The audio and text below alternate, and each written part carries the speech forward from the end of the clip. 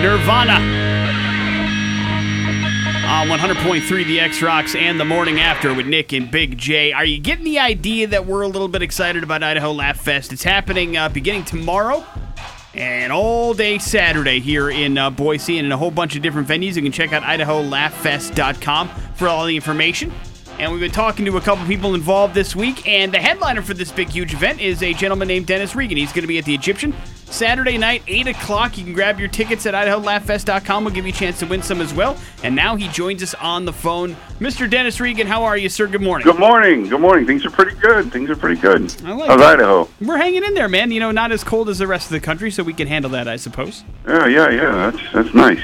So the weather's not going to be great when you fly in, Dennis, but it should be relatively tolerable compared to, like, the East Coast, which is good. Well, that's not what my travel agent said. My travel agent said the weather was going to be, like, clear and, like, play golf weather up there. Well, I don't know if I get ridiculous. Are the golf courses open, Jay? Yeah, probably. There's no snow, really, right now. It's just cold. It's cold. It's cold. Bundle up. See how that helps you swing. All right. Well, maybe I'll leave my sticks down here then. Might be a good idea.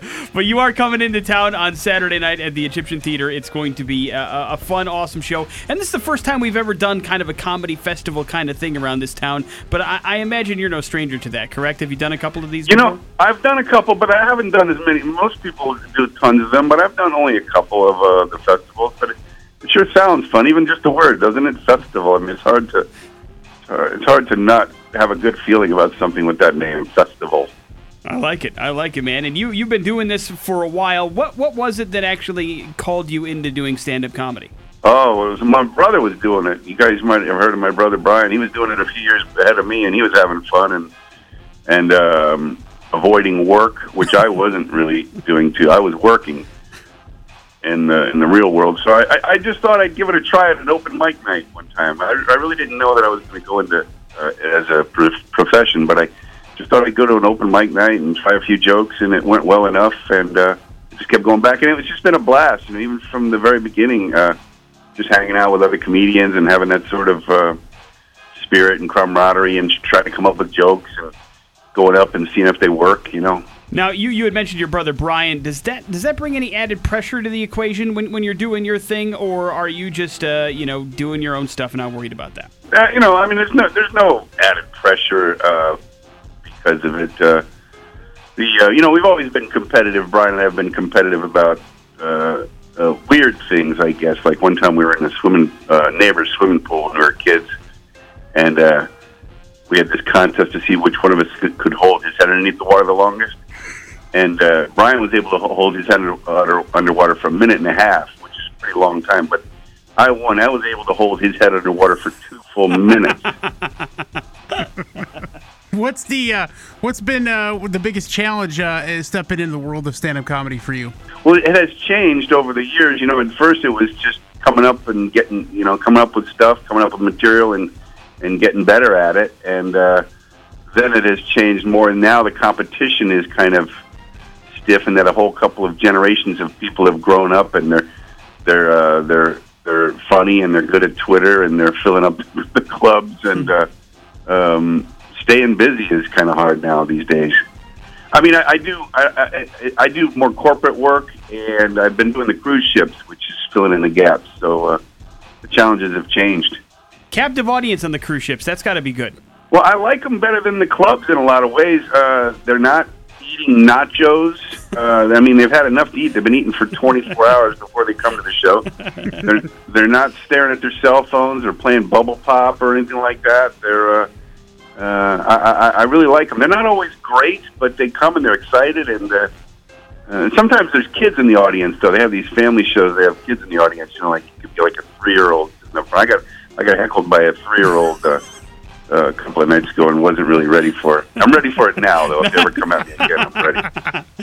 And where'd you get that outfit? Crybabies Are Us? You know, now I'm ready for them.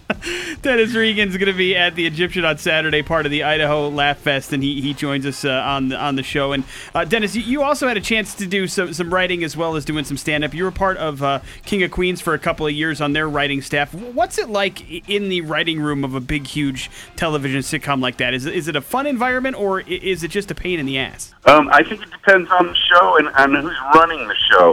Where I was was a lot of fun.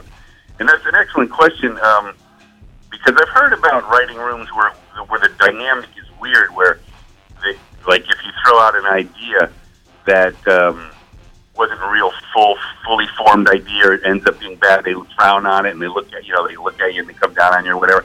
But where I was a real good environment. Like anything you thought of, you could just throw it out there, and if it was lame or whatever, it doesn't matter, because people spin off of things, and then sometimes just a lame idea would spin another idea, and then another idea would come after that. So it's kind of important for it to be just kind of an open, just a free-flowing, flinging out ideas, and that's where the way it was where I was working.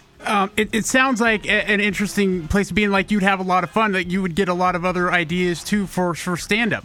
Yes, not so much that I got ideas for the material, but I did learn a lot about writing comedy, and it has helped my stand-up quite a bit. Because I was sitting around, there's 12 other writers, and they'd been doing comedy for a long time. And as a stand-up, you're kind of lazy, at least I was, and I think most of us are. If an idea comes to you, then you'll go and you'll work on it or something like that. But here, in a job like that, you just got to go into a room and work and come up with stuff. And that's not the best part of it. Do you see yourself maybe down the road doing something like that again, or are you happy working the stand-up stuff, what you're doing now? No, I would take another writing job if one came my way. I like to get the check every Wednesday. I tell you, I think one thing that was weird about it is I went from not having a boss for 15 years to having about 15 bosses and at one time. But they were all cool, though. But it is a different dynamic. And, having to be someplace every day. Weird. Now, how about the Dennis Regan show? Can we look forward to something like that? Would that be something that interests you, getting in front of the camera, doing your own kind of a thing? No, not at this point. I have some ideas for some projects, but not like a sitcom or anything like that. You mean like That Darn Dennis? No, that is the name of a title of a little project I'm working on, kind of a little animated thing that I might throw on YouTube or something like that. But doing a sitcom is hard. I was around it, and I watched Kevin James work, and it is not easy. A lot of people might just think, you just go out there and read the lines. But there's a lot of all this other peripheral stuff, and you're doing meetings and promotional stuff and meeting fans, and then you got to remember the lines, and then they change the lines on you, and it is not as easy as some of these guys make it look. I can't imagine, man, but, writing it certainly can't be easy either, but you're able to knock that out of the park. And I know you're good at doing your stand-up thing, which is why you're coming to town on Saturday, and it's going to be a great show. Not this Saturday, is it? Don't tell me it's this Saturday. Yes, sir. No, I have a jazzercise class this Saturday. Sadly, you'll have to cancel it because you got a flight to catch. But, Okay. It starts I'll be there. Friday, and Saturday is Idaho Laugh Fest. Go to IdahoLaughFest.com for your tickets. We're going to be giving away some tickets to check out this gentleman right here. Don't give away any tickets. Sorry. Spend your hard-earned money. Don't give away any tickets. You know what? Give away. If you have obstructed view tickets, you can give away. Obstructed view where they can't see anything. Give those away. Those are the tickets we give away. Yeah, that's exactly right. Those are the ones we've got, so all's good. All right. But, Dennis, hey, thank you for the time this morning, man. We appreciate it. We'll see you on Saturday, all right? I hope I get to meet you guys. All right, great. Take care, sir.